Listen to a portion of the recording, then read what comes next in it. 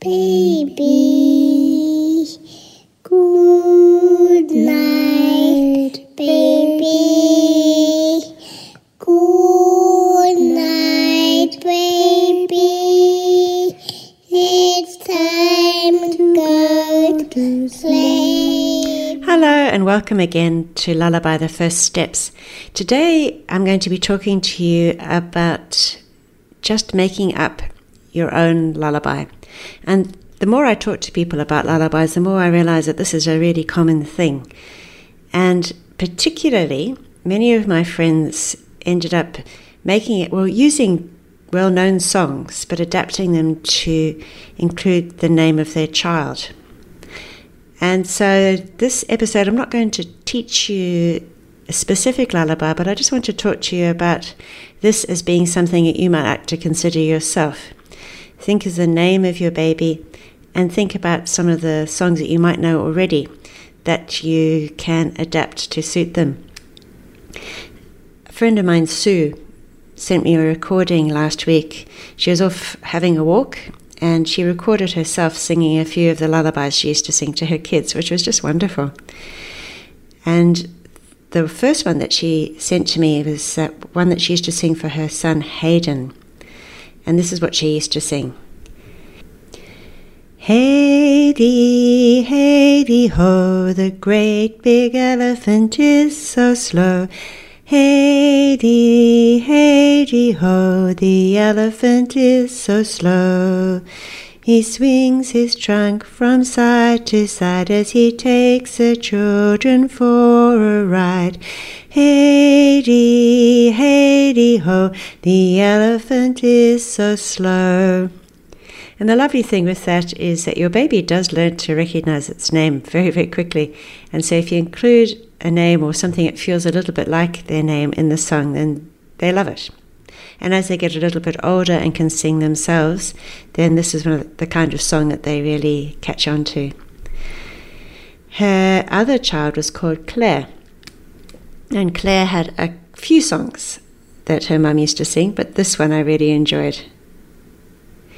Clairsy, Clairsy, give me your answer, do. I'm half crazy, or for the love of you.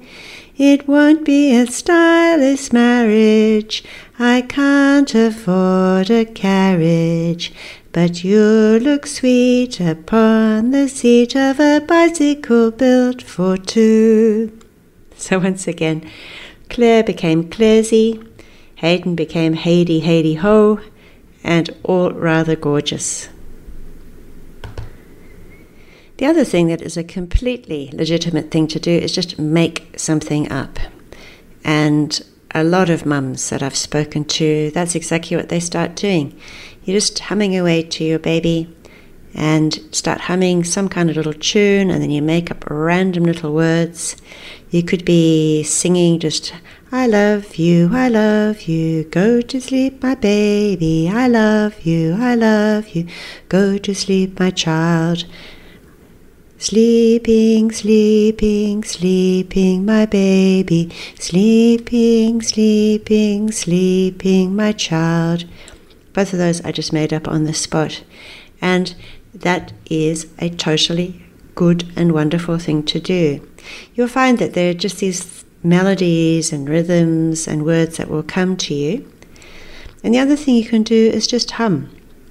Your baby will respond beautifully if you're holding him or her against your chest and they just hear you humming any kind of melody. So it can be, the latest Beyonce hit. It can be a lovely piece of classical music. And just humming it or humming something, any kind of melody, will be incredibly soothing for your baby. One of the really important things to know is that singing to your baby, whether it's still unborn or whether it is a newborn baby, not only is a really soothing thing for the child, but it's also a very, very soothing thing for the parent. And they've done studies with mothers who are suffering from postnatal depression. it's a hospital in Sydney, in fact, and they have found that by teaching the mothers to sing lullabies and then come together with other mothers to sing lullabies to their newborn babies, it made a measurable difference improved difference to the way that the mothers were feeling. And they are seriously considering bringing lullabies in as a form of therapy. The other really important thing is the impact that singing lullabies has on babies that are born prematurely. And even if the baby is in an incubation chamber, just having the mother or the father or the grandparent or the nurse singing to the baby has a wonderfully positive impact. So don't feel as if you have to sing what is recognized as a real lullaby. The important thing is that you sing, that your baby hears your voice, and it is a wonderful thing for both of you. My husband, when my son was very young, used to sing On Top of Old Smoky, which is about as unlikely a lullaby as you could imagine. But good on him, and my son still remembers it. For those of you who don't know that, it goes something like this.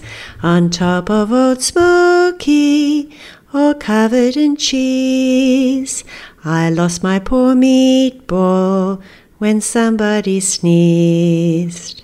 It fell off the table, then onto the floor, and then my poor meatball rolled out of the door.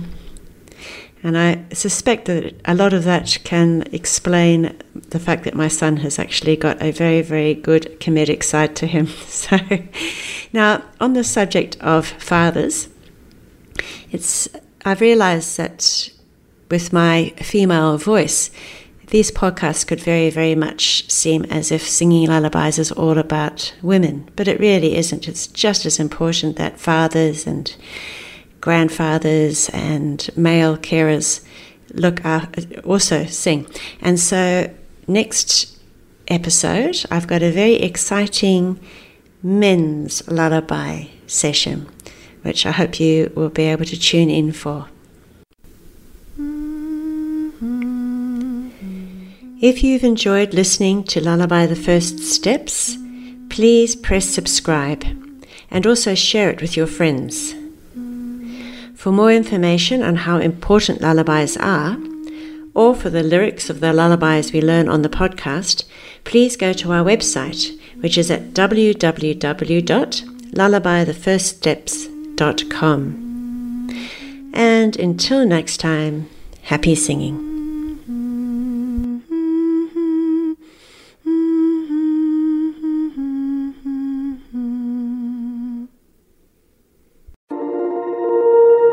You've been listening to another Morgan Media production.